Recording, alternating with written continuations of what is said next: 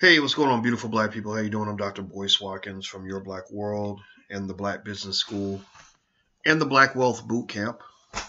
I'm here. I'm about to teach today because today's the last day of our Black Financial Leadership Program for children, and our kids have learned from me directly on Saturdays how to start businesses, how to build wealth, how to develop their economic future. If you're interested in that program and you want to take a look at it at some point, it is at blackfinancialleadership.com. That's blackfinancialleadership.com. As you know, we are in the midst of Project 100,000. Project 100,000 is our effort to get 100,000 black children trained on the basics of financial literacy, wealth building, cooperative economics, and the ability to build a black Wall Street. If we get 100,000 children that are trained in these areas, these very basic areas like a rites of passage, then these will be the children who will build the $50-100 billion Black Wall Streets that will exist 100 years from today, or they will begin the framework for that. This is a long-term vision. This is something that I know is going to work. And we've actually got 3,000 children, excuse me, that we have trained. This was an initiative we began after the All Black National Convention, which I can proudly say was really a true FUBU. It was truly for us, by us, and it was financed by us. We didn't ask for nobody's money. We didn't have to beg nobody. We did it ourselves. So in that regard, the All Black National Convention was absolutely historic. What's going on? I see Shanice in here again. Shanice, I think Shanice got a crush on me because Shanice be in here every day. I love you, girl. Thank you so much. I appreciate you. Sandra, Charles, Austin. Austin says this country has always been a disgrace. Well, I guess it depends on how you define disgrace, but I would definitely say a disappointment and probably a disgrace in the sense that, you got this horrible racism thing kind of happening in the backdrop of all this so-called American greatness. There's all this, we are America, hear us roar, look at how great we are. But at the same time, you hanging black people from trees and, and all this other crazy stuff. So everything that you say you're all about, you're not about any of those things. The things you pride yourself on the most absolutely have nothing to do with it. They're not in any way a reflection of how you truly operate as a nation. That's pretty embarrassing. That's pretty horrible. I mean, that's pretty disgraceful. But, when you talk about a disgrace, to be more specific, I was thinking about, I see Monique Roberts in them.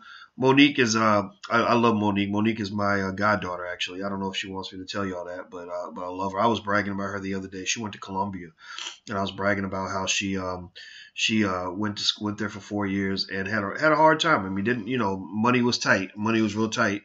And she still made it work, and she did 2 sports. And so she was always exhausted, always at practice, but still kept a high GPA and still worked hard. So I got to actually compare children to the Uber driver that I was riding with, and he was telling me about his daughter being a tennis star. And I was like, well, my goddaughter was actually the #1 high jumper in the United States. And she's damn cool, too. Damn smart and damn gorgeous and damn amazing and damn wonderful. And I'm damn proud of her. So just so you know, Monique, I was talking all about you yesterday. That's probably why you came in here, because your ears were probably burning. But anyway, enough of my personal business. I'm not big about putting my business out there like that, because you never know how your relatives are going to react. Like I always talk about my grandma. And my grandmother was the topic of the new film that we just put out, The Secrets of Black Financial Intelligence. And I did the film about my grandma, not just because I loved her, but I did it because my grandmother was amazing. She actually raised 4 kids by herself. She never made more than $22,000 a year, or $25,000, excuse me. But she always had perfect credit. She never had to borrow money from anybody. She was never in debt. She had, plenty of financial assets. Her house was paid off, car paid off, all of that. Never had to borrow money from anybody. Now, this is in the middle of all kinds of financial chaos I'm seeing in my family. I'm seeing relatives. I don't know about y'all, but I mean, in my family, we got struggling relatives everywhere. My grandma was never struggling. Grandma was always on point. She always had money. And I was like, how's this lady who doesn't make much money have so much money? So I actually interviewed my grandmother about this before she passed.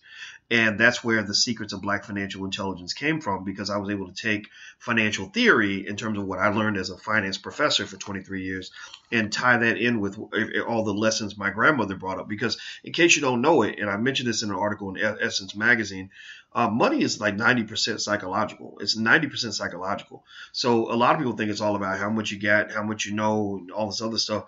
No, it's really psychological. If you think like somebody, if you think like a spender, you're always going to be broke. If you think like a saver, then you'll always have money. So we did that film, and you can actually check out the trailer for the film at blackfinancialintelligence.com.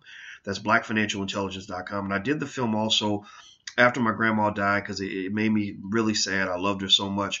And so it was very therapeutic for me. It was actually a good way to keep her legacy alive.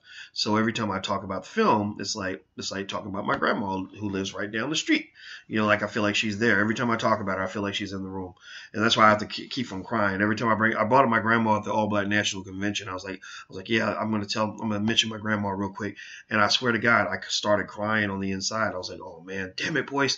You already done got this out of your system. Why are you crying right now? But I couldn't help it. And you know what it was? My grandmother was buried in Atlanta, no more than maybe 5 miles from the place I was giving that speech. And I felt like I had to bring her up right there in Atlanta.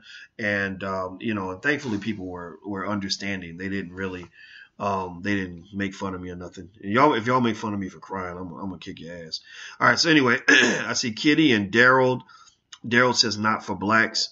I'm not sure. I don't know what that means exactly, but I think you mean maybe America as a democracy wasn't for blacks. And that's true. Democracy didn't count black people. Prosperity didn't count black people. So, it's so funny being black in this country, because you're forced to kind of celebrate and be happy about things that you shouldn't be happy about. You're forced to celebrate people who wanted to chop your ancestors' limbs off. And rape them. Like I'm not going to celebrate these people. We actually have a class in the Black History School where it's called Heads of Hate, and actually we document in 45 videos every American president, all these American presidents, and what they did to black people. So you got one on George Washington.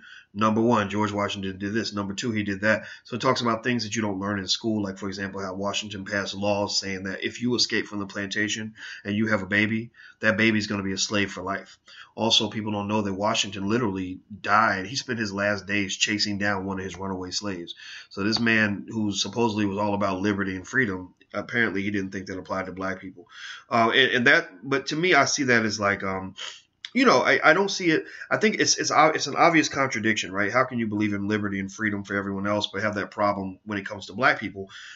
And it's a contradiction to those who are sort of observing this behavior and living under the assumption that black people are perceived as being as human as white people. But it's not a contradiction to the person who is sort of treating black people differently. Why? Well, because they don't see historically, they've not seen black people as human.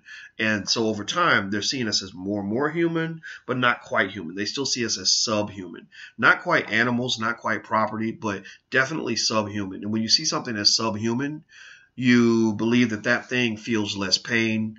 You have less empathy for that thing, et cetera. So for black people, I think that you could have white people, say 100 years ago, who really believed they were good people, who really were like, I won't, I would never hurt a puppy. I would never hurt another human being. I'll never break the law.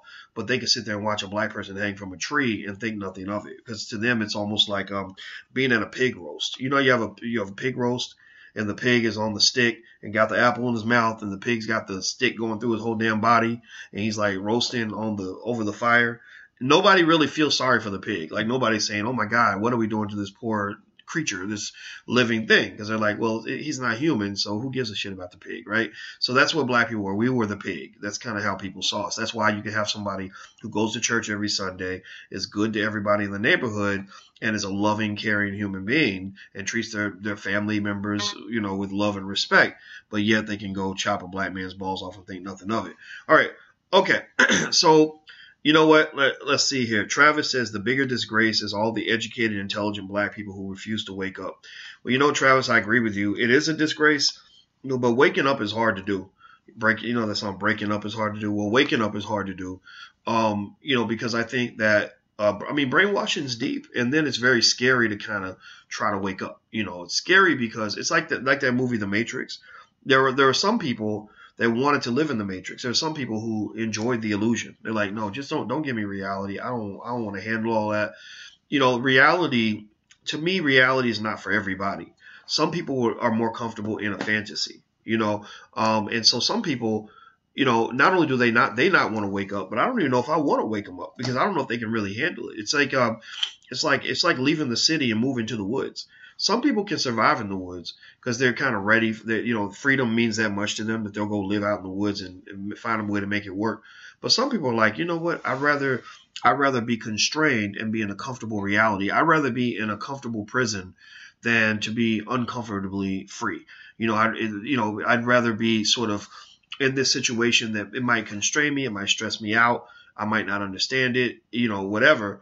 But I at least I know the devil that I'm dealing with. Whereas if I go out and I'm free and I'm doing my own thing, there are going to be a whole host of other problems I run into that I'm not prepared to deal with. So freedom's not really so much for everybody.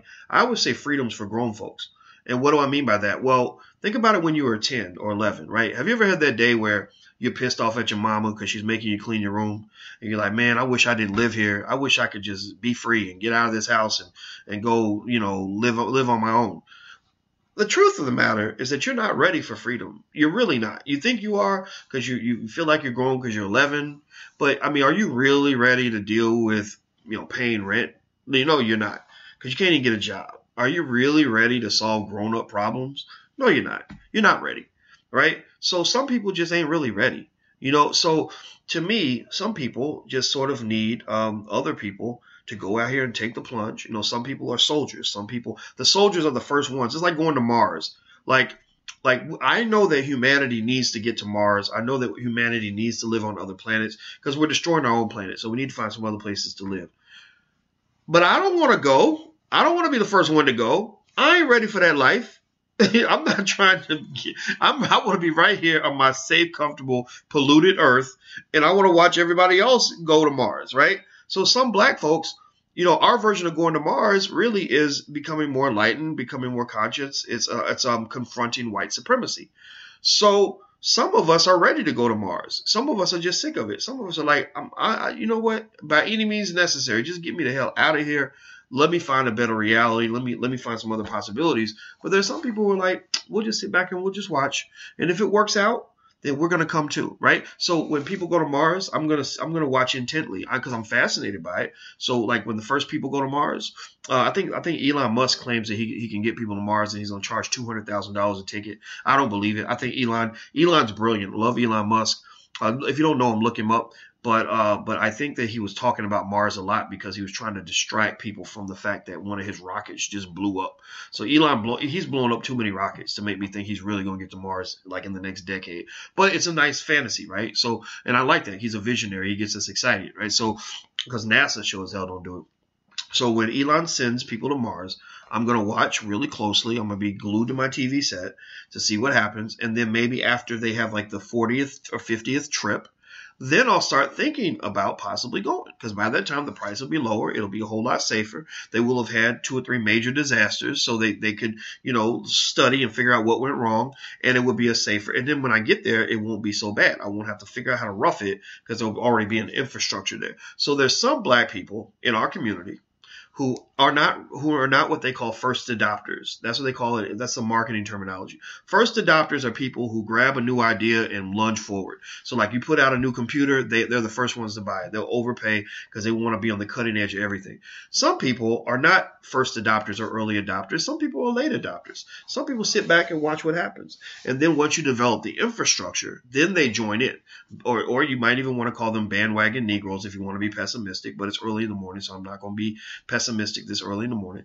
But seriously, so I think that this is why we have Project 100,000, because we believe that if we have 100,000 black children trained on the basics of cooperative economics, wealth building, and entrepreneurship, that first 50 to 100,000 will create jobs for the next 50 million, right? So those other 10, 20, 30, 40, 50 million people are going to be able to sort of jump into an infrastructure that's already pre-built. Some people can't imagine a life where there just isn't structure there already. They'd rather walk into structure than to be one of the people who sort of has to go create that structure. I personally am okay with going to create that structure because I can't sit around racist people my whole life. I can't tolerate that. I'd rather just jump off a bridge and be dead and get my head chopped off. So I might be considered an early adopter, and it's okay. Because the other thing about being an early adopter is that you also have to have the hunger to go after whatever you want, but you also have to have a certain skill set. So because I took that time to learn financial literacy and entrepreneurship, I can go into a space where there is nothing and create something. I know how to create an entire economy. I've thought about these things, right? And this information is available to everybody. I mean, it's out there. It's not like it's hard to get. I mean, you just go read books like Powernomics.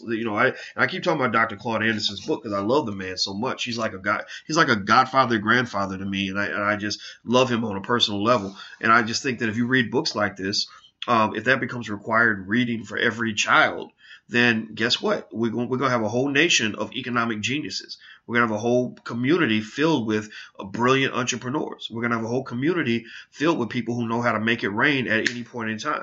Instead of black stereotypes being linked to stupid shit like how high we can jump, how fast we can run, how well we can dribble basketballs, how big our penises are, whatever all these other things that people think about us. Maybe the penis part, who knows? Maybe that's something we can be proud of. I'm being stupid.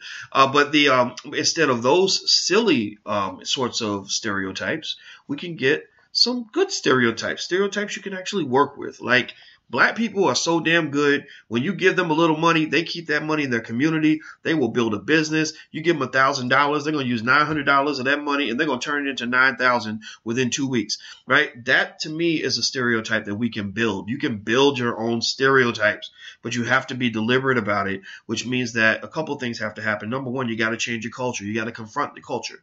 You can't be afraid to confront the ignorance. Doesn't mean you got to be nasty, but it does mean you have to kind of say, no, that's not what I do. That's not who I am. That's not what represents me. Well, ignorance. I don't co-sign on ignorance. I co-sign on intelligence, right? So you got to change the culture, and then once you change the culture, that will naturally change the thinking, and it will naturally change the action. Right? So you change the culture, the thinking, and the action. And then also you got to control the media. You got to be able to tell your own story. So that means two things. Number one, you got to educate your own kids. So your kids aren't being filled with stupid stuff, right? Black people have to have our own history books. We got historians out here at theblackhistoryschool.com. Theblackhistoryschool.com. Write that down. Theblackhistoryschool.com. Which we founded. We have black historians over there who are smarter than the people that you learn from in college. Aaron Johnson is a bad motherfucker when it comes to teaching black history. He knows his shit really, really well. He did an amazing course that is available there on the history of police brutality, the history of policing, going back to slave patrols and everything else, and how that links directly to what you see right now. So long story short, black people we can write our own history books. We can teach our own children. We created yourbblackeducation.com, where we got dozens and dozens of black educators that want to educate black kids. But the thing is, our challenge is that we're trying to help black people understand what white people have known a long time, which is that you should be willing to pay for your child's education. You can't think of your education as a free commodity, because when you get the free stuff, you're going to get the crappy stuff. What you get when you think everything's free, you're going to usually get what you pay for, especially if it's coming from the government. So for black people, if you ain't willing, I mean, literally, it's so funny. We would literally have stuff that's like $20 a month. I mean, you can't even go to Applebee's with your kids for $20, right? But this is literally something that will change your child's life forever. And people literally be like, $20 a month, that's too much. I can't afford that. But what about people who can't afford it? And I'm like, but I just don't get it. Like, you spent $80 going to see the Kevin Hart movie with your family, and then you spent, another $200 on the Jordans. And I mean, seriously, it's crazy to me. So we tend to buy what we want, and we beg for what we need. Right. And when you beg for what you need, then guess what you are? You're a beggar. You're a person that isn't willing to develop or build the infrastructure for your own future. So what happens is you get whatever future somebody decides to give you. You get whatever charity people want to throw at you. And then you're upset because it doesn't give you what you want. So let's just, I think, practice. We should practice saying this every day. the education system is not helping black children. This education system is not good for black children. Practice believing that and saying to yourself, okay, we got to find other options for our kids. So the other thing, so we're talking about changing the image that other people see of you, etc., by maybe writing your own history books, educating your own children. At the very least, change the way we all see each other and the way our children see themselves growing up. Last piece, very important piece in my opinion, media. We need to make black movies and we need to make black TV shows. But I'm not talking about going to ABC or CBS and saying, Massa, can you please let us make a black show? Can you make like people like Marvel makes Luke Cage? And I was watching Luke Cage, the new show on Netflix. I heard it's good. It's boring me so far. The first episode just really is like, okay, yeah. I'm really getting bored. I'm trying my best to get into it. I watched about 1.2 episodes of Luke Cage, and I'm just kind of like, man, like I thought this was going to be good. Because here's the thing. It has black people in it, and I like black people, and it's a Marvel show. I like Marvel. So I'm like, I like Marvel, and I like black people, so this is Marvel and black people. So this should be amazing. It ain't. It's not. It doesn't even, it's almost like they're they're taking themselves too seriously, and they don't understand, like with a good Marvel comic movie, all you got to do is make some people fly and make some shit blow up, and you got a hit on your hands. Just have some people flying through the air and fighting and stuff blowing up, and you're good. Nothing's blowing up. Ain't nobody really fighting. You got black people. We fight a lot. Why ain't there more fighting? So I'm just expecting superhero stuff. But then again, maybe I sound cynical. But anyway, here's the point. I like the show. I'm glad Luke Cage is doing the show. Now, here's what's funny, though. People have been talking about the fact that his wife is white. And I think that's so sad and kind of odd when you have so many of these. You'll have this, like, major black sex symbol come out, and all the sisters will be, like, fawning over this dude. And then they'll show his wife, and she'll be, like, not just a white woman, but, like, a mediocre-looking white woman. Like, to me, if you marry a white person, at least make sure they're, like, so gorgeous that people are like, well, she might be white, but man, maybe she's worth an exception. Like, don't bring home a mediocre white person. Seriously, I'm kidding. Not that marrying a white person makes you a bad person. It doesn't, or less black. Or anything. I'm not saying that at all. I'm just saying that it's just funny to me, right? And I'm always curious about how black women feel about that. But anyway, so going back to Luke Cage, let's talk about that. All right. So to me, Luke Cage, it's cool. Like, it's nice. It's nice to see, a black show coming out of Marvel. I'm happy for Marvel. I'm happy for the people that are in the show. But it's like we still don't quite understand what it means to have a black show. A black show is not a show with black people that was made by white people. That's not a black show. That's not a black product. That is a product that was made by other people that's marketed to you so they can get money from your audience. That's like me going to Chinatown and serving Chinese food to Chinese people, right?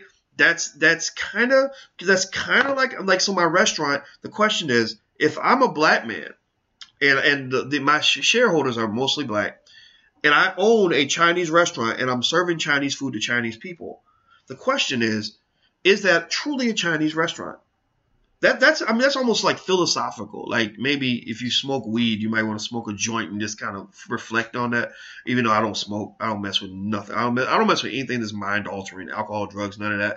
And that's why I tell black men especially, like, don't, like, do, if you can, like, stay away from that stuff, because there's too many people in prison right now for things they did while they were under the influence. And you don't want to, like, wake up one day and find out you did something horrible and that you have to spend your life in prison over that you don't even remember doing. Like, that's a horrible feeling. So anyway, but going back to that. So like, seriously, I mean, is that a Chinese restaurant, right? I mean, the food is Chinese. The customers are Chinese. Maybe even the employees are Chinese, right? But if the owners and the final decision makers are not Chinese, if they're black, how would a Chinese person feel about that? How would they feel? I don't know. I don't know enough about the Asian community to know how they'd feel about that, especially if all the information was out there for everybody to see. A lot of times when they have something that appears to be black that's really not black, they'll hide the fact that they're behind the scenes, the beneficiaries of of this product are not black people, right? They don't necessarily advertise that.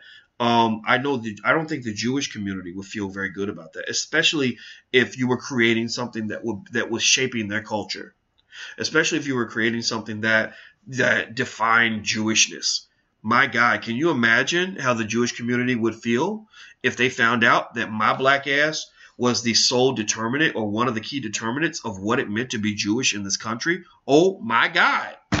Oh my God. I mean, seriously. And that I could literally convince the Jewish children that because let's say I educate their kids and I'm making all their movies and I convince Jewish children, well, you know, Hitler wasn't a bad guy. In fact, Hitler was one of the great leaders of all time. And every day, these Jewish kids are going to school, pledging allegiance to Hitler and studying Hitler and saying, one day I want to grow up and be as great as Adolf Hitler. That's what the fuck they're doing to your kids when they got you out here worshiping George Washington. That's what they're doing to you. They literally have you worshiping your version of Adolf Hitler. I mean, really, think about it. George Washington didn't want your ancestors to be free human beings. George Washington didn't care if your ancestors got killed. If they spoke up against him, tried to leave the plantation, broke any of the rules he set, he had no problem seeing them exterminated. That ain't much different from Hitler. Slavery was probably worse than the Nazi Holocaust, because at least the Nazi Holocaust was just 6 years. Slavery was over 250 years. So compare 2.5 centuries to six years. So again, this is not belittling the Holocaust or belittling the pain that people went through. It's a tragedy. I mean, absolutely.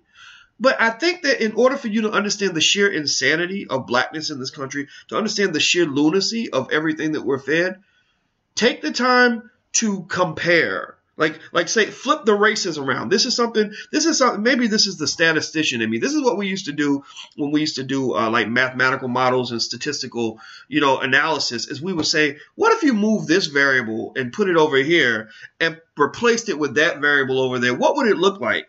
And it gives you so many insights that help you understand that racism has made you lose your motherfucking mind. Racism has caused you to literally lose your mind. I'm sorry for cussing so much today, but I just got to let it out. Racism has caused you to become insane because you have literally been trained to believe that what is up is down and what is down is up. That's what's happened to you. All right. Okay. So let me stop. Okay. Don't forget, we're planning the All Black National Convention already.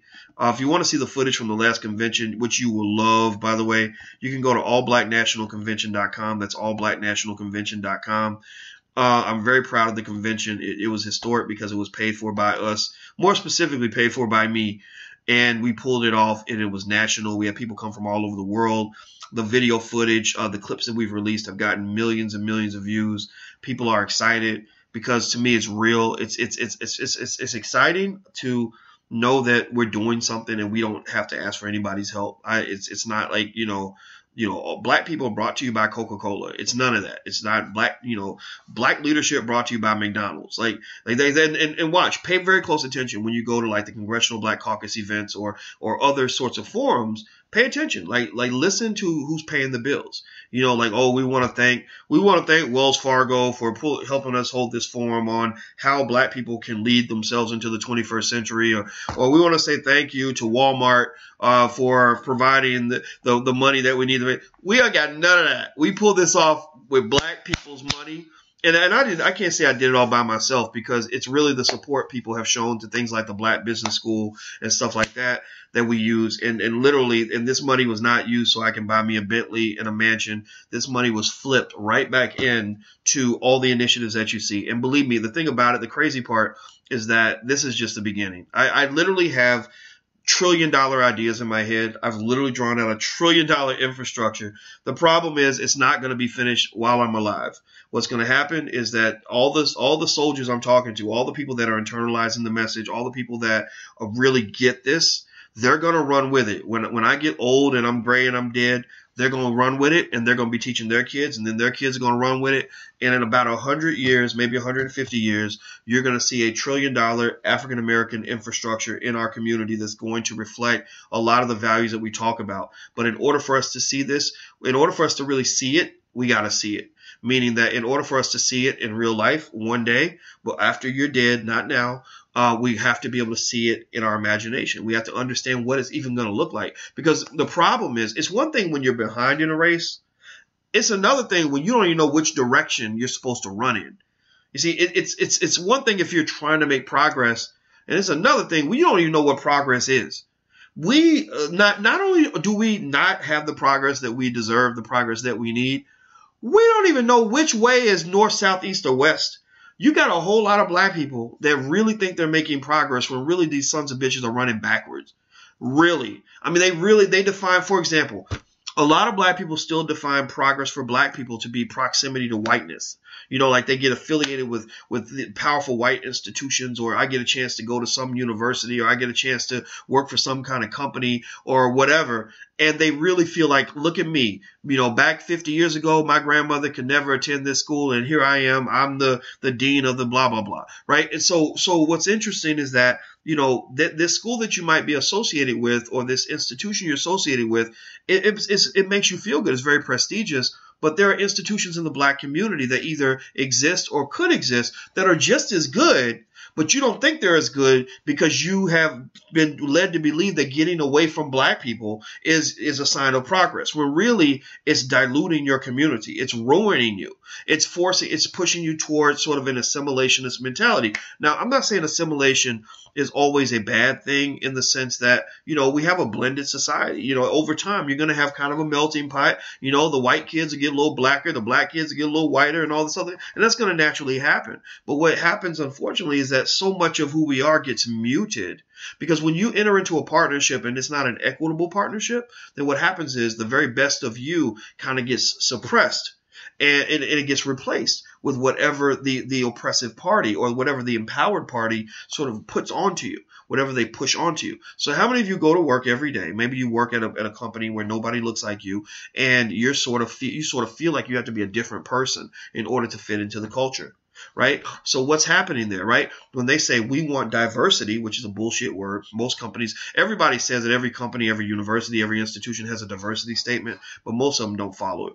Because there's no what's the word? No recourse, no consequence for not following it. There's no enforcement of it, right? So every university, when I was at Syracuse, they had a beautiful diversity statement. It meant nothing. They didn't hire black professors because some of the professors would just say, well, we just don't want a black person here. They wouldn't say that deliberately, but every time a black person applied, no matter how qualified they were, there were some departments where every black person just got rejected. But here's the thing about diversity that's really interesting. And I just freaking hate that word. And that's probably one of the things I loved about Claude Anderson is Claude Anderson helped me understand why I hate that word, why that word bothered me. I hate that. I hate saying diversity and minority. Minority makes you feel tiny. I don't want to be tiny. I'm not tiny. I'm big. I'm strong. I'm a man, damn it. You know, I'm not tiny. I'm not the little tiny son of a bitch who's begging you to get an opportunity. I'm a real man. You're going to shape to my agenda. No, you're not the sun, and with me being the earth revolving around you. No, I'm going to be the sun, and you're going to have to revolve around me. And I think every black man, every black woman, you should have that same power, bring that same energy, be the sun. Don't be a moon. Don't be a planet. Don't be an asteroid. Don't be a comet. Don't be something that revolves around somebody else's power. You create your own power, and that comes from your spiritual energy. So terms like diversity and minority, I hate that shit. Can't stand it. So here's the thing about that. Where was I going with that? Oh, diversity. Here we go. Understand this. There's a difference between a company that hires you because you're black versus a company that hires you in spite of the fact that you're black. Do you understand what I'm saying here? Right? True diversity means that you say, you know what, we want to shift the culture. We want to learn from different points of view. We want to bring in different kinds of people and put them at the table as equitable partners such that we can all make decisions together, and the decisions are better because we're getting all kinds of perspectives on how to make that choice. That's wonderful. God bless you. I'm happy for that. Problem is that belief, that naive expectation is so counter to human nature that it's ridiculous. Human beings do not share power. You do not naturally share power. You might give away a little power that you really don't feel like you need, but you don't give away the bulk of your power. Most humans can't really do that, right? So what happens is, instead of them hiring you because you're black, they're willing to just overlook the fact that you're black. So what happens is that you being hired kind of comes with this sort of condition, right? The condition and the implicit agreement is, look, we will bring you in, we will treat you well, we'll almost make you one of us. As long as you leave all that black shit behind. Like, so you don't be walking down the hallway talking about Black Lives Matter. Don't be telling me that you agree with Colin Kaepernick and his protest of the American flag, because we're gonna fire your black ass, or we're gonna, or they won't. It won't be sort of a blatant firing. It'll be like suddenly it'll be like what happened to me when I was a student at Ohio State, when I suddenly revealed, when I started being black in public, that my evaluations went from Boyce is one of the best students we've ever seen to Boyce is okay, but he needs to learn how to control his mouth and not speak so much and blah, blah, blah, blah. Like literally. So that's kind of what happens to so many of us. So the thing about it is that because the country really doesn't have the heart to really embrace diversity and what it means, to really make that sacrifice. And it's a kind of sacrifice where it's like me losing weight at the gym. Like, I can tell you that I'm really committed to losing weight at the gym, but I still stay fat sometimes.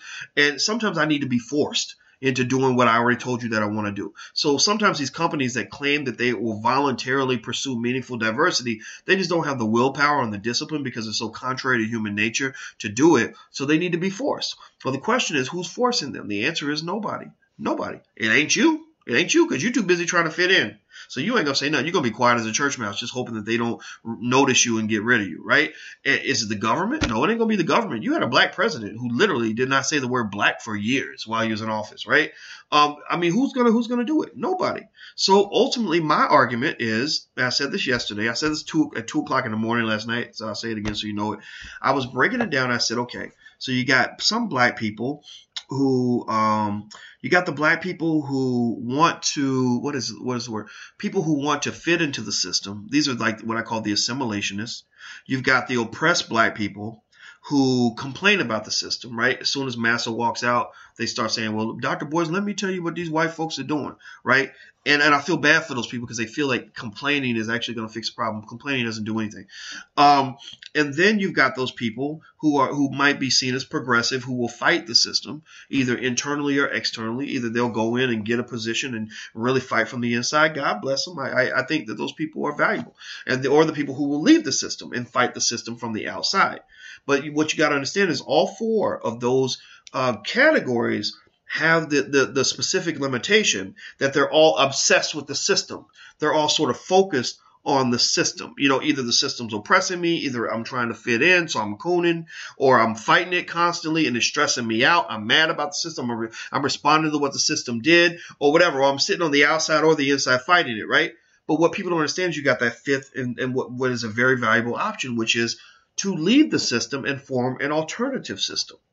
You see, if you look throughout history and you look at most oppressed groups of people who were able to truly find their way to freedom, in many cases, they were best able to do that by leaving their current system and creating something new, right? That means abandoning everything you loved about the old shit, letting go of all of that. Letting go, just knowing that ain't yours no more, and that you can go over here and build something of your own. The Mormons did that when they were being oppressed, because white people hate other white people sometimes as much as they hate you. They didn't unify on this whole like we all hate black people kind of thing until they got to America and decided the rich people convinced poor white people that you know what, we're going to treat you like crap, but at least you're not a nigger. That's where that came from. But if you go to Europe, man, I swear it's the most amazing thing. Europeans have been slaughtering each other for the longest time. Poor versus, rich white people. It was ridiculous. It's insane. Aaron Johnson actually talks about that a lot. The historian I told you about it at the blackhistoryschool.com. He broke that down actually in a lecture, and I was like, wow, that's really profound. So anyway, when the Mormons were being oppressed, they went out to Salt Lake City. It wasn't Salt Lake City at the time. They were looking for the Great Salt Lake and said, we're going to settle near the Great Salt Lake. Now they've got Utah and Salt Lake City, one of the most beautiful cities in the world, right? The people that came to America, the Pilgrims and all that other shit, right? They were being oppressed in England. They came here. They created their own nation, their own situation, right? So I think that for black people, I think that we have to really kind of accept the idea that creating our own systems might be one of the most important solutions that we can implement in this generation. We can't complete the process now. Just like in 1776 or 1650 or whatever, they didn't sort of create America in all its glory in 10 years or 15 years. It took 200 years. But somebody had to plant the seed. Somebody had to just say, I'm tired of this shit. I'm getting the hell up out of here. Let's just go ahead and start this thing off. And you know what? When they first got started, they were starving to death. They were struggling. It wasn't working out. And the thing is, even the strongest, most visionary people, they were the only ones who were really willing to kind of go make that happen. A lot of the bandwagon people didn't come along till later, because the visionaries had to deal with the difficult part, which is, how do we find food? How do we get clothes on our back? How do we build a house? How do we stay alive, right? So once that's established, then you had other people saying, ooh, we hear they got something real good going on in America. I want to go be a part of that, right? Now, again, I'm probably oversimplifying everything, but please just bear with me on this. So I think that for you, if you are that person who says, you know what, I just want to do something different, I want to get away from all this, I encourage you to trust that instinct and stop second guessing yourself. Stop being scared. Stop letting people make you think that you're crazy, because most of the time, when you really see a grand vision that doesn't exist at all, you technically are crazy. You technically are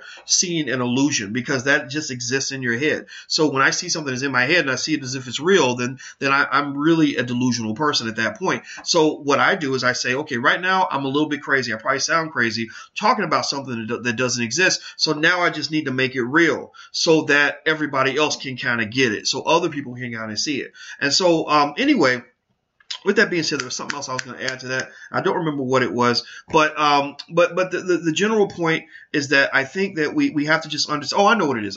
Here's a good analogy to help you understand this. Actually, you know what? I'm writing this down because, by the way, while I write this down, please share this to your social media. And also, if you want a free e-copy of my book, if you want to understand the vision better, you can get a free e-copy of my book. It Takes a Village to Raise the Bar. If you go to drboycewatkins.net, that's drboycewatkins.net. And I want you to read. I want you to read it more than I want you to buy it, the book. So you don't worry about buying it. Just get the free e-copy and check it out. And if you read it with your family, I'd appreciate it. Read it 2 or 3 times. It's a short book, and it kind of breaks down some of the vision in simple terms to kind of help you understand what I'm saying here. But anyway, the best way to understand this is like this. I think relationships. I think a lot about the relationship stuff lately, because I'm actually working on sort of a curriculum in a class on something I call Black love and economics, and literally trying to explain as many economic concepts as possible using analogies that relate to love. Because everybody understands love. Everybody knows what it's like to be in love. You didn't have to go to college to learn how to love. You didn't have to read a book to learn how to be attracted to somebody or to want to be with them or make a baby or get married or whatever, right? And so I think it's very interesting that so many of these ideas in economics that we're trying to overcome as a community in terms of coming together, trusting each other, really caring about each other and having each other's back, it all links back to love. Love is sort of the core of all that. And one of the analogies I can utilize to help you understand what I'm saying about leaving systems and starting your own is really just like a relationship, right? Have you ever seen somebody who's in a relationship where they ain't being treated right? Right? So think about it. Let's look at those four initial categories, right? So you got those people who are going through hell with their partner and they're bitching about it all the time, complaining. But their partner doesn't change their behavior because you're not presenting what they call a credible threat. That's what they call it in game theory, a credible threat. Credible threat means that they know that you ain't going nowhere. They know that they've convinced you that, look, if I don't want you, nobody will, right? And so you sit next to this person who's treating you poorly, just like we sit next to white folks. We sit next to the people who are treating us poorly because we really need their approval. Right? We've been conditioned to feel that approval from whites is validation for us as black people, that it makes us more worthy as human beings. So you might, in a relationship, have been conditioned to believe that this person's approval, this asshole who's next to you, that their approval is, that it's worth something, that they're the best you can get. You're afraid of the unknown, whatever. So you just deal with the oppression, right? Or you go to that second category. The second category was, what was it? Those who assimilationists, that's it. So maybe those who just kind of bow to it, who just say, well, he abuses me, but that's my husband. That's what men do, right? Or she's taking all my money, or she's psychologically abusing me. There are a lot of men who are victims of psychological abuse. People don't talk about it, but I've seen that happen a lot, where you have a real nice guy who's really real bitchy woman and who just really sort of tears him down every chance she gets. See, people don't understand. They act like abuse only goes in one direction, but that from what I've seen, it doesn't go in one direction. It goes in both directions. And so you've got those who are maybe, who are assimilating to it, right? And then you've got those maybe who either fight the system inside or outside, right? So either in the relationship they're fighting, or they're out of the relationship and they're still obsessed with what the other person's doing, right? Have you ever seen that when somebody breaks up and all they're thinking about is what the other person's doing? Or who they're dating? They're like, well, I'm gonna show them, or when I come to the party, I'm gonna look good so that they'll want me back, and it never works. Like you're thinking, well, one day they're gonna be sorry that they lost all of this. Well, no, they're not. They probably don't care. They ain't really thinking about you, right? But because what happens with love, I believe, is that you get convinced that the world is smaller than it is. You become so obsessed with one situation and one person that literally you don't realize that there are more people in the world that you haven't met than there are that you have met. There are more things that you haven't done than there are that you have done. There are more places you haven't been than there are that you have been. There are so many things that you could be doing right now other than thinking about this one person out of a billion, right? Or out of 6 billion, right? But you're so obsessed there because you've been mentally sort of drilled into sort of only focusing and obsessing over one person in one situation, right? So what's the smart move? When do you really win the victory? Well, you win the victory when you move your ass on. Seriously, you really win the victory when you say, you know what? I'm letting go of all of that. Like, yeah, sure, you know what? He might have had a whole lot of money, or maybe the sex was good or whatever, but I'm letting all that go. That's not my man. I don't want that man. Or that woman, yeah, she looked really good, and man, I hate letting that go, but you know what? That's not mine. I'm not going to obsess over what I'm losing. Instead, I'm going to focus on what I can gain. Right? Instead of looking behind me, I'm looking in front of me. Instead of thinking about what I've lost, I'm thinking about what I'm going to receive now that I've opened myself up to all that the world has to offer. Right? So you've left the system entirely. And think about this, really. I mean, I want you to really think about this. The day that you really know that you're over somebody is not when you, remember that, how they say that the opposite of love is not hate. The opposite of love is indifference, right? So you're not over them when you're still mad at them, you're still trying to get revenge on them, you're still talking about them, or you're still cussing them out. That really shows that you're still emotionally connected to that situation, to that person, to that system. You know when you're over the person, when you see them on the street and you're like, how you doing? I wish you well. I hope that you're doing good. I hope that you're happy. Or somebody says, well, what about Paquan? Whatever happened with him? You're like, I don't know what happened to Paquan, but I hope he's doing good. Or Sheila, oh, well, Sheila, you know what? I saw her. Yeah, she was looking nice. Man, that was a pretty girl. But yeah, I heard that happened to her. Oh, she's sick. Oh man, I hope she's better. Like you just don't, you kind of care because you're being nice, but you just don't care that much because you've moved on to something better. Right? You've created a better life for yourself. Right? So to me, that's when I talk to my girls about relationship stuff, I'm like, you know what? Sometimes something ain't really for you. Sometimes somebody's not, meant to be yours. And the sooner that you just sort of accept that and let that go and move to a better situation, the happier you'll be. And in fact, the more determined you are to move forward, the easier it is for you to get to the point where you say, you know what, I'm actually happy that they let me go because my life is so much better now because now I've taken the mistakes from the previous situation I was in and I've applied that knowledge to my new situation. So now I'm a better boyfriend. I'm a happier human being. I'm better able to pick. My life is much better than it would have been if I sat back haggling with the same dumb situation that I felt stuck in so many years ago. I believe that accurately defines our relationship with white America, with white supremacist systems and institutions. We feel that that's all we got. We feel like if they don't want us, nobody will, that we ain't got nowhere to go. And we are just sort of mentally trapped. We're obsessed. We worry about what people think about us. We get mad. We jump off the deep end every time a white person says one thing that offends us. We're always worried about whether or not they're going to hire us. We're always trying to show them up or whatever. And it's like, my day of freedom, the day I became more free or able to escape the confines, the psychological confines of racism, was when you would ask me about white people and I had to actually work to become offended. I really don't care. I don't care what they think about me. I don't care if they wouldn't hire me. I don't care. I don't care about being on their media outlets. None of that makes me feel better about myself. But I'm not offended. It's not like I hate them either. It's like if they come up and they want to do business, I'm like, okay, let's talk. As long as we're doing business on my terms, I'm okay with that, right? And it's like, and what helped me do that was I found a situation that was mine. I found a better situation where I was free. I found a better situation where I was empowered. And so I'm not sitting around wondering if some white guy is going to hook me up and give me an opportunity. I'll be damned. That's offensive language right there. You should be offended with yourself whenever you use terminology like that. Like, I'm waiting for someone to give me an opportunity. They just need to give us an opportunity. What the hell are you? Are you a child? You ain't no child. You're an adult. You create your own opportunity. You can create your own systems, your own institutions. You just have to train yourself on these things. You have to be around people who have that same ability and that same vision.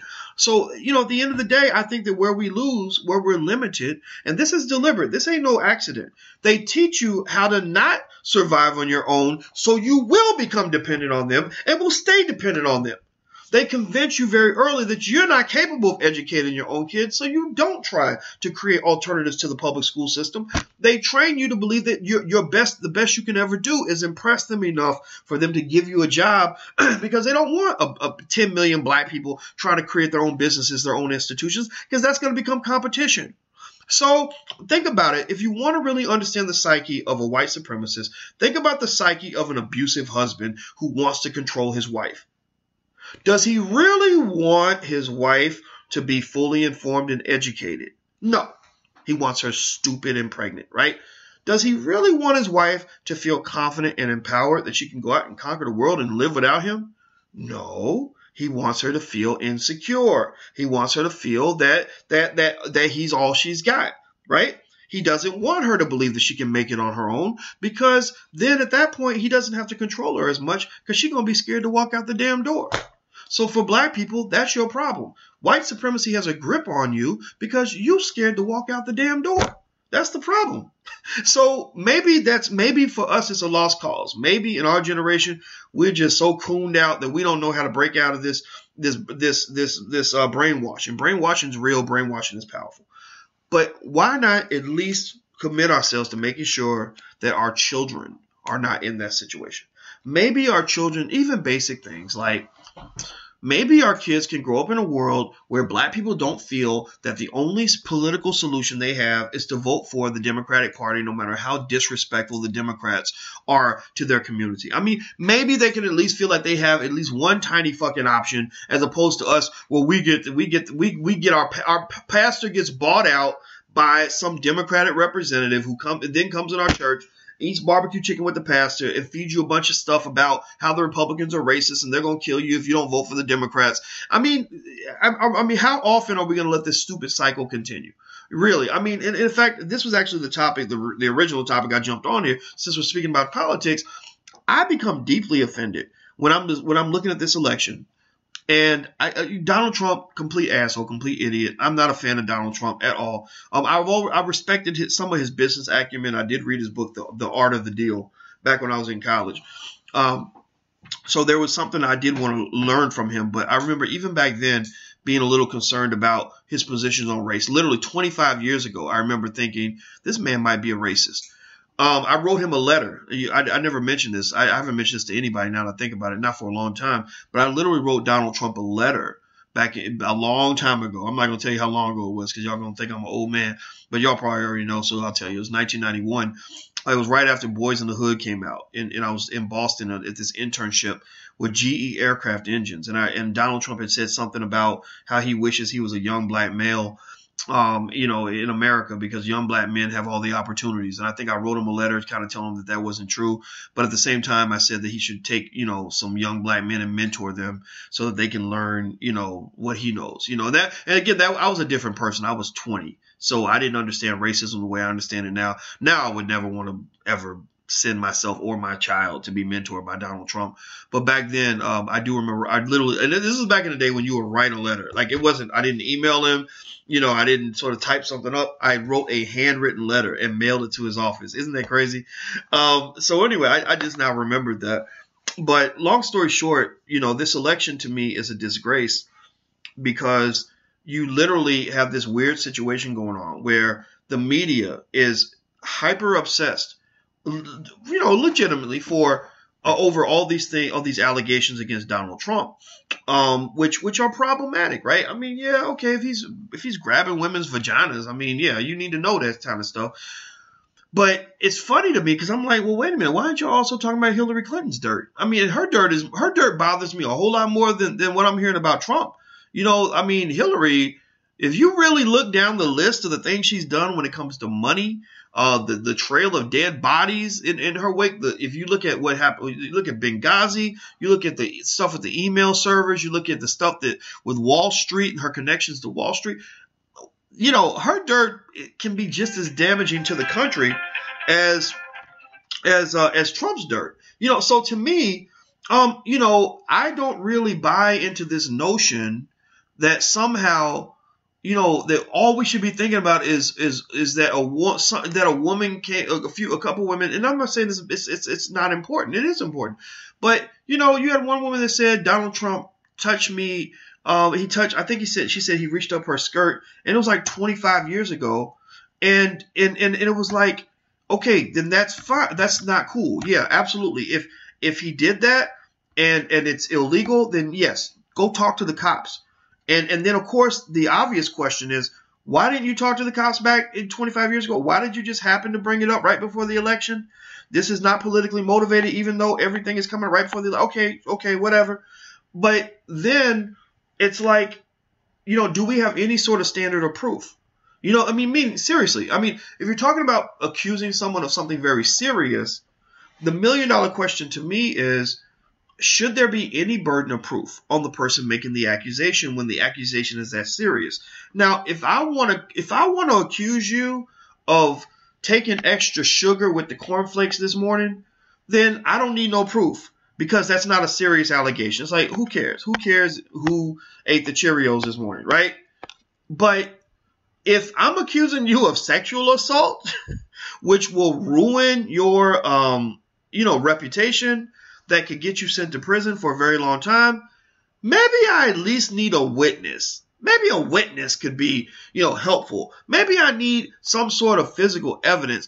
Do I got video? I mean, what do I have? Did you admit to what you did? Especially when you're talking about 25 years ago.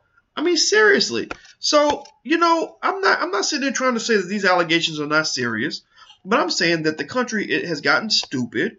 It's lost its damn mind. Let me read something to y'all real quick that I read on CNN of all places. CNN's kind of disappointing me a little bit. I mean, I like CNN better than the other media outlets, and I love, my favorite show is Anderson Cooper or AC360. I think Anderson's awesome.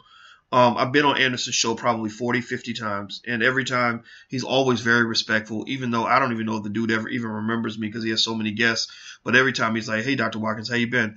I respect that guy so much.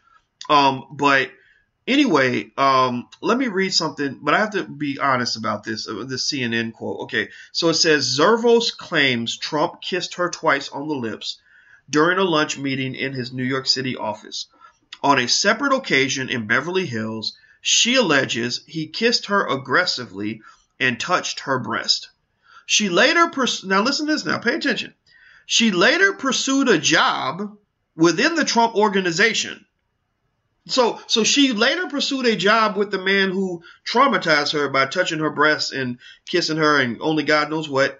Oh, and also she went to see him twice. So apparently the first time he kissed her on the lips, maybe she thought he wasn't serious, and this happened in New York. So she goes all the way across the country and meets him again in Beverly Hills and says that Trump touched her breast. So again, this is my daughter, and a man kisses you aggressively and it traumatizes you, and you feel that he needs to be sent to prison, that he is a predator, all these other things.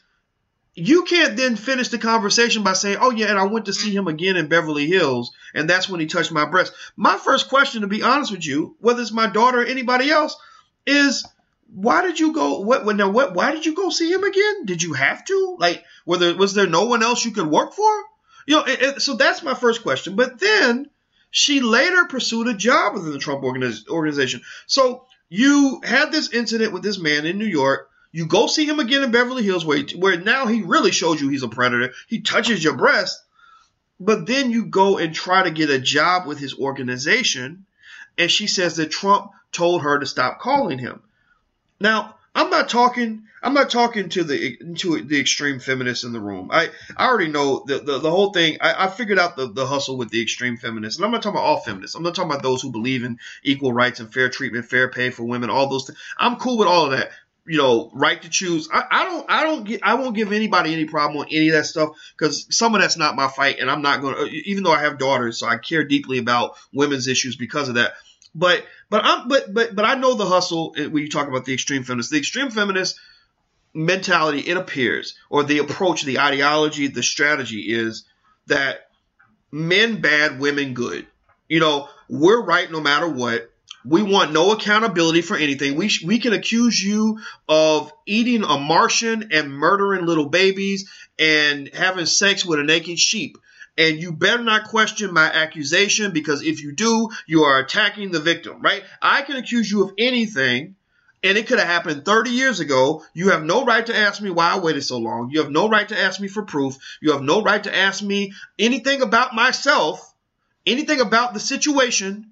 Because if you do, somehow you're attacking me, and I'm going to scream like a white woman, and everyone knows that a white woman in distress is literally the calling card or the bat signal for all humanity to really run to her to provide her with safety. That's why white women are the least likely to be incarcerated of any group of people in America, because a white woman in many cases can present almost any excuse on earth for doing any horrible thing, and someone will forgive her because, I mean, my gosh, she's white. Right? A black male, don't matter. You get accused of some shit, no evidence whatsoever. Oh, give that nigga the electric chair.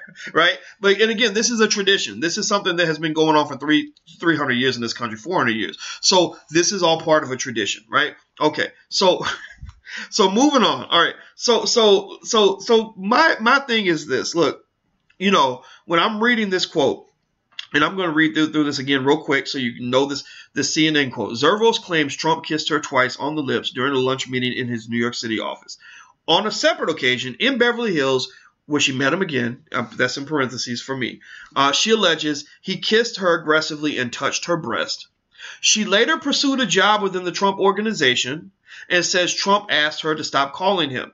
So, again, just as feasible. I mean, this is just as feasible that maybe they had something popping where there was an understanding. I mean, why is it not popping? I mean, how often does that happen, right? I mean, you can't pretend like it doesn't happen. You can't pretend like people sleep their way to the top, men and women. This ain't a woman thing. There's men. I know men who slept their way to the top. I know men who are like, yeah, if I get the boss in bed, then she's going to basically let me do whatever I want, right? So there are good looking people who can sleep their way to the top. So to me, I'm like, well, why isn't it just as feasible? Like, or at the very least, the burden of proof is on her because she's making the accusation. The burden of proof is on her to prove that it wasn't sort of an arrangement. Like, okay, look, I'm going to let you grab my breast. I'm going to let you kiss me, whatever. But I better get that job because I'm coming back. I'm going to come back and I'm going to later pursue this job. And when you tell me to stop calling you, then that's a problem. Oh, now I'm going to hit the rewind button and go back to the times where we had our intimate moments, and suddenly you're going to be portrayed as a what's the word?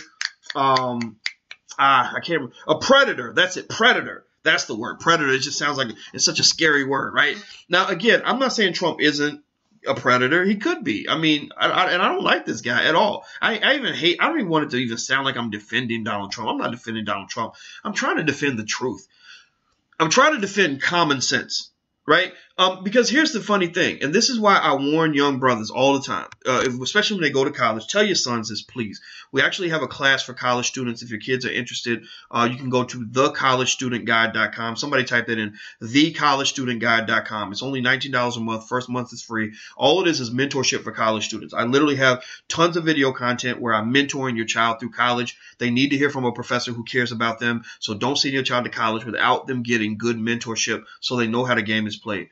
When it comes to young brothers, I tell them, be very careful about who you sleep with. Make sure you get to know a woman before you lay down with her, because this is not a game to be played with. If y'all go in that room and y'all both have an intimate moment and nature takes its course and you kiss her and you don't officially ask for consent, then you can be labeled as a predator, even though at that moment it may not have felt like a predatory situation. All the old school rules about, masculinity and feminine energy, and basically how you just, how the old school romantic rules kind of went, where you're just sitting there and nobody says a word, and I'm looking in your eyes, you're looking in mine, and the music's playing, and I'm holding your hand, and then suddenly I move up and I just want to give you a kiss. I'm sorry, that can't work anymore. Because if I do that, and let's say I kiss you, I don't know about y'all. How many of y'all ever laid that first kiss on a girl and didn't really know if she was ready, right? How many of y'all have ever done that? Anybody, raise your hand. If you haven't, I don't know, you can't raise, I can't see you. But seriously, how many of you have ever tried to kiss a girl and without knowing completely that she was okay with you kissing her? I know I've had that experience way too many times. Most of the time, I've been like, no, I'm not going to do this, because if I do this, I don't want it to be misinterpreted, right? Because there's a very thin line between a man who made the right move versus a man who suddenly become a creep, right? Right. So as a man, that's a very scary scenario. But that's the problem. So you're sitting there and you're having this romantic moment, and you're like, you know what? She's ready. I'm gonna lay the kiss on her, and she ain't ready. If something goes wrong later on and the story gets interpreted a certain way, you can be seen as a predator. And I'm not playing. Tell me where I'm wrong. Tell me where I'm wrong. Tell me where. I'm telling you the God is the God truth. In fact, I'm thinking about this. I remember one time, and I'm telling too much of my business, but it really bothers me, so I got to get this off my chest. One time there was a girl that I liked, and we spent so much time together, hours and hours and hours, and I really thought, I was like, man, this girl likes me. She likes me, and she's just waiting for me to make a move, because you know how it is. Like ladies that are old school, like y'all might wait for the man to make the move. If he don't make the move, then nothing happens, right? So I was like, she's waiting for me to make the move, and I tried to kiss her, right? Oh my God, it totally bombed on me. It totally bombed. It didn't work. She wasn't ready. She was so shocked and taken aback. And I was like, oh my God, Boyce, you totally misinterpreted her signals. So later on, she went and somebody told me, they were like, yeah, this girl said she told her friend that y'all were together and you tried to kiss her, and it made her feel really uncomfortable. And it sounded like I did something bad. And I was like, man, I'm not doing that no more. Oh my God.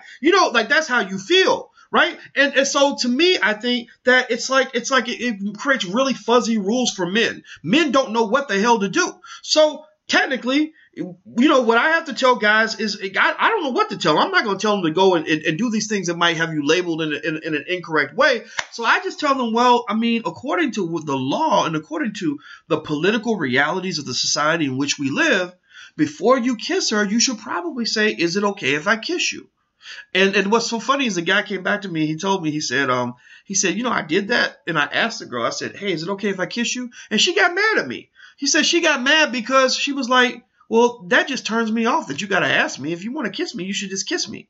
And so again, the ladies who are open-minded, I hope you'll understand what I'm trying to say here. Those who don't get it, those who buy into all that logic, that ridiculous, illogical logic that's out here in our political environment, I don't know what to say, because I already know, like, before the conversation begins, I'm already going to be labeled a certain way because I don't agree with you. But I say that this is the time where we all have to get together and say, fuck that. Excuse my French. These are the moments where people have to be strong enough to pursue common sense in a world where common sense has been thrown out the window. Same thing was true during McCarthyism. McCarthyism, in case you don't know, was an era in American history where they wanted to believe everybody was a communist. If your neighbor said something that you didn't like, they were a communist. If they disagreed with the war, they were a communist. If they believed in the civil rights movement, they were a communist. Communist. Everybody was a communist. Well, there were a few brave people who said, this is crazy. Everybody can't be a communist. You got Martin Luther King and James Baldwin and everybody who disagrees with the government is being labeled a communist. This is crazy. So those are the people that history remembers. So my argument is, as hard as it is, I think that we should have people that just say, you know what, some of this shit ain't making no damn sense. Of course you want to defend the rights of women to be safe and protected. I'm a father, for God's sake. I have girls. Like, why wouldn't I want them to be safe? But at the same time, I teach my girls common sense. And I think that a lot of black people kind of get it. I think that there are some black people, though, who just unfortunately have been sort of indoctrinated into ways of thinking that are sort of outside the community. But, you know, I just say at the end of the day, we got to fight for what is right.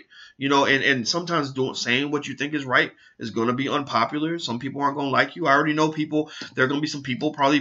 One time I got into a fight. Y'all should go read this article I put on brothersonsports.com, where I was basically warning black men about sleeping around. And I said, you have to be careful about sleeping around, because, you know, there are people out here that if they get mad at you, they may falsely accuse you of rape. It doesn't happen often, but the fact that it can happen 1% of the time or whatever is enough of a risk to you, because that can mean life in prison for you. And I got into such a big fight with certain feminists, because Mark Lamont Hill put it up on his wall and said something about rape culture. So what I noticed and observed was the sort of mob mentality that people had, where they were literally all quoting each other and literally repeating incorrect quotes. Like I think they had one quote where they said that the odds of what was it? I think they said the odds of a man being falsely accused of rape are the same as the odds of being struck by lightning.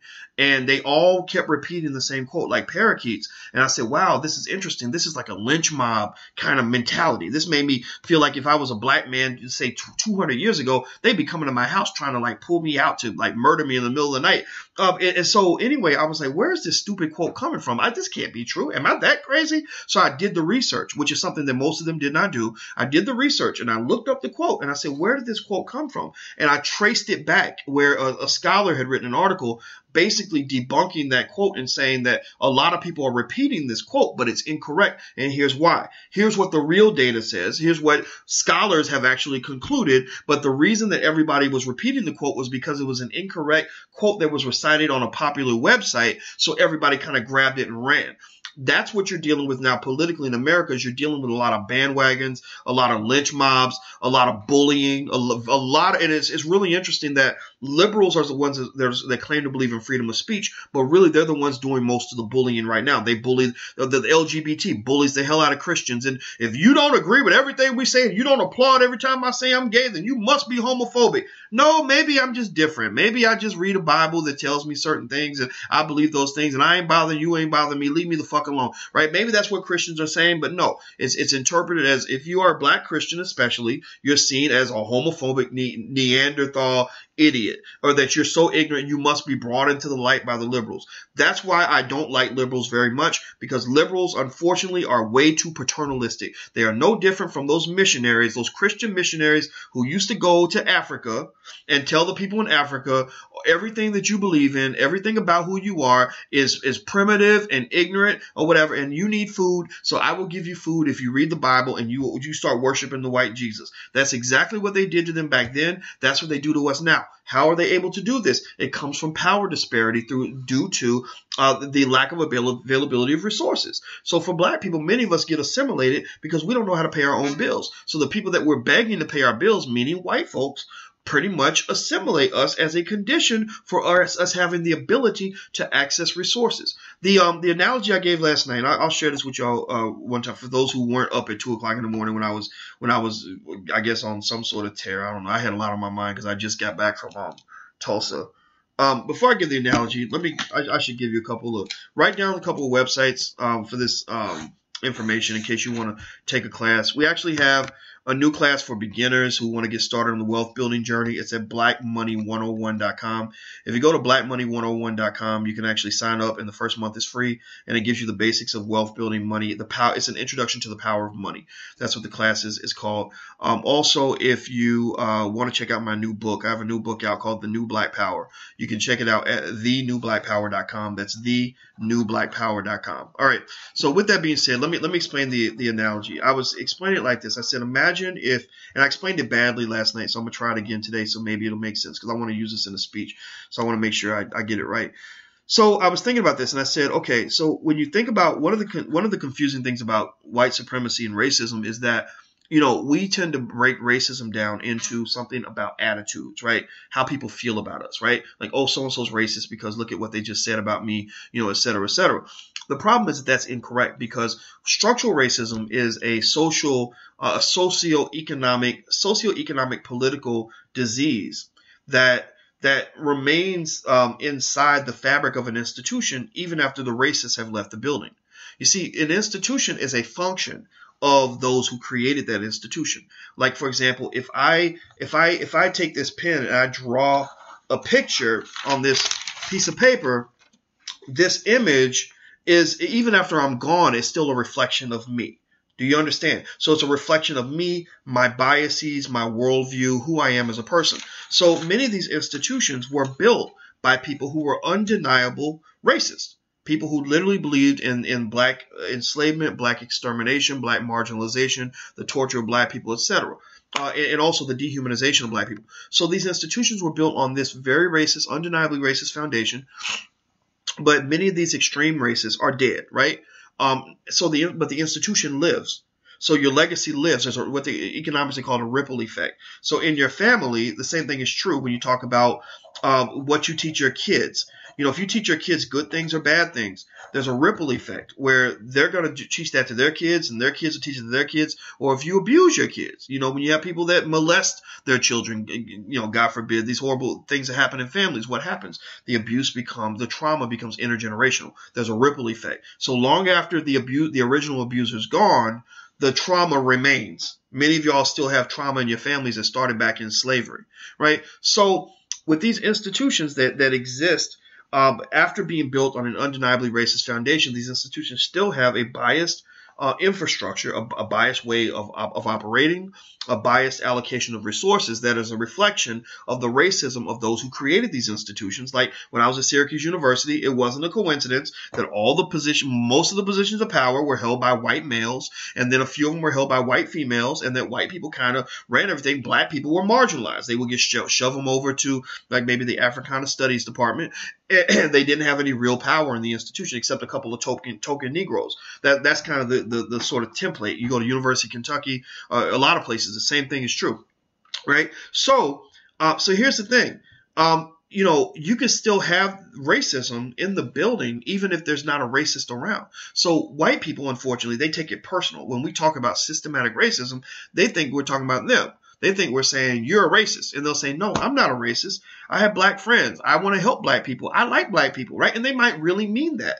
And what they don't understand is that it has nothing really to do with you. It has to do with all the operating procedures and the norms and the customs and the institutional structure that you pledge allegiance to that was built on a racist foundation by racist people. So you're not a direct supporter of racism, of racist division, but you are an indirect supporter of this because everything you've been taught to believe in, it was built on an undeniably racist foundation. It's like when Princeton University had a big fight over the Woodrow Wilson School of Public Policy. Well, I think it's public policy. And because the black students on the campus, rightfully so, were like, man, fuck Woodrow Wilson. This dude hated black people. I'm not going to this school and honoring this guy who did these horrible things to the people I love. And the white people were like, but you can't do that. It's the Woodrow Wilson School. Everybody loves Woodrow Wilson. This school's been around for 100 years. We love this school, right? And so it becomes this very honest but yet troubling battle where we're all sort of victims of white supremacy. Everybody's affected by it. Even the white people are victims of it because now you're sort of being held to pay the price for what other people did. So you think that's unfair because you're like, well, why should I pay the price for what other people did when the fact is that you're benefiting from what they did? You'll take the benefits, but you don't want to pay the cost, right? But yet you still want black people to be your friend. You still want us to forgive you. You still want us to be cool with the fact that you've taken all the benefits, but you don't want to pay any of the costs for what has been done in this country. And so the analogy, one of the analogies that I was thinking about was I was like, you know, it's almost like, imagine if you have two generations, right? The first generation, one man goes to another man, he beats him up and murders him and takes all his food. Right. And so he puts all his food in the refrigerator, and then they both had children. The children end up living in the same house where this horrible tragedy happened. But let's say they have no idea what happened. Nobody tells them about how one kid ended up with all the food and the other one didn't. So let's say that one kid, let's say neither one of them is racist or biased in any way. They really like each other, respect each other. But you've got the white kid who, let's say he's white and he's really religious. Let's add that double variable in. So he's white and super religious, and he has all the food. The other kid is black. Let's say he's not religious, right? So let's say the white kid let's say that the white kid's not biased at all, but he has a belief. Like his belief is, look, if you are a good person, then you pray before you eat. If you don't pray before you eat, the gospel says that you're going to go to hell, and I can't accept that kind of behavior. So I'm not biased based on race, but I do believe that if you don't pray before you eat, then you don't deserve any food, right? So the black kid, he ain't got no food, but because the white kid has all the food, right? So what does he have to do to eat? Well, he's got to go ask the white kid, hey, man, can I have some of your food? And the white kid's going to be like, sure, but all you got to do is pray. And the black kid might be like, well, I don't want to pray. And he might be like, well, if you don't want to pray, Billy, I mean, we'd like to give you food, but we can't feed you unless you pray. Like, in this house, this is a house of prayer. And so he might be like, well, I don't want to pray. Well, he might be like, well, then the other kid might be like, well, okay, well, if you don't want to pray, then you don't get to eat, and you might have to leave the house because I own the house and I own the food. Right? So do you understand how the disproportionate allocation of resources plays a role in terms of what we might call what's the word? Christopher Emdin used this word, imperialism, right? Cultural imperialism, where the kid who has all the resources can pretty much force the other kid into submission and assimilation by virtue of the fact that he received an unfair and unbalanced distribution from the beginning. And so you can't understand the dynamic of that household in generation 2 without knowing the history of that household in generation 1. In order for equity to be achieved in generation 2, you must go back and address what was done in generation 1. But if one of the kids, let's say that the other kid says, well, the poor black kid, the black kid says, well, I read, I found out, the neighbors told me that your dad actually murdered my dad and took all the food and took took ownership of the house. So really, technically, this is half my house. Well, what's the white kid going to say? He's probably going to say something like, well, I agree. You know what, Billy? My dad was a horrible person. What he did, I love my dad. I mean, I think I have to honor him because he's my father. But what he did was wrong. And that'll never happen again. As long as I'm running the house, I will never, ever mistreat you because of the color of your skin. And so maybe the black kid says, like, well, since this is technically half mine, maybe you need to give up some of that food. Maybe you need to give up that, like half the house. Well, the white kid's going to be like, well, I mean, yeah, I agree with you that what my dad did was wrong. But, I mean, why should I be held accountable for what somebody else did? Right? Do you understand where this conversation is going? So he might then say, how about we just let the past be the past? How about we just, forget everything? How about we just pray together and just move forward in peace? Well, the black kid's going to be like, fuck you. I'm not moving forward in peace. You got my shit. And so then maybe and then the white kid can say something stupid, like something that Fox News might say, like, well, in this household, Billy, I mean, you're asking me to allocate resources based on race. And we have a race-neutral household. We have a colorblind household. So it's not fair for me to give you extra benefits just because of the color of your skin, because we both agree that that's wrong. But the problem is that the original misallocation occurred based on race. So the reallocation must occur based on race. It's like mathematics. If something happens on one side of the equation, then you have to balance it with the other side of the equation. You can't have the imbalance and say 7 plus 8 plus 9 equals negative 12. That don't work. The right side must balance with the left side for it to actually make sense. So basically, the reason you get mad, in my opinion, the reason white people make you upset is not because you hate them, but because you're mad about the fact that they're trying to feed you illogical bullshit. They're telling you things that are just dumb. So I mention these analogies because when you go to work and you meet that stupid white person who wants you to just stop being mad about being black and stop being mad about what has happened to your people, you just want to help them understand that you can't address the present and the future without addressing the past. That's not logical. It doesn't make any sense. It's basically the ultimate mind fuck. I want to say mind fuck, but I'm not going to say mind fuck. So I'll say something else. And another thing. Oh, here's another thing too. That's the reason why they don't teach you history. That's why they don't teach white people history. They don't teach black people history. Right? Think about it. Again, use that household as an analogy. Does it really benefit the people, the kid who's in power? Does it really benefit him when the other kid knows the history of how everything came to be? No. if he's really smart about it, he's going to feed him a fantasy. He's going to feed him an illusion. Maybe he'll even give him a little food, like give him an apple or something, and say, look, I'm giving you this apple because I'm a good person. And this is why this household has gotten so much better, because now you have an apple. Now I got 20 oranges and 14 bananas and 45 watermelons in the refrigerator, but I gave you an apple, and you need to be grateful for that apple, right? When the truth is that your daddy, when he died, he had half of that damn fruit. Half of that fruit was supposed to be yours. So black people, half of this country, or a big percentage, 13% of this country should be yours. Instead of this, the few acres of land that we own, or that half of 1% of land that we own, we're supposed to own 13% of that land. Instead of us having, say, a trillion in spending power, we're supposed to have maybe $10 trillion in spending power. So you got to compare what's there versus what's supposed to be there, and then make sure you force people to tell the truth. I gotta stop talking because I've been talking so long, and I just had a lot on my mind, so I wanted to share it. Now, write down a couple of these URLs, and I hope you go consider checking out some of the stuff that we have for you if you're interested in learning. The Black Wealth Bootcamp starts out very, very soon. You can go to theblackwealthbootcamp.com. That's the class I teach for 5 weeks. Everybody loves it. It's a great class. Also, if you have a business idea, everybody should have a business idea. Every black person in America, if I could be king for a day, I'll make a rule that says every black child needs to learn how to start a business before the age of 12. Every black person at some point needs to be thinking about having a business. Just because, to me, if every black person can grow up wanting to make an album or make a movie or play a sport, then why can't we also have a business dream? Why can't that be part of our culture too? So if you have a business idea and you want to flesh it out, a lot of people say business plans have to be long and drawn out, which sometimes they do, but most of the time simplicity works best. So I actually created what I call the Dr. Boyce Watkins 10-minute business plan.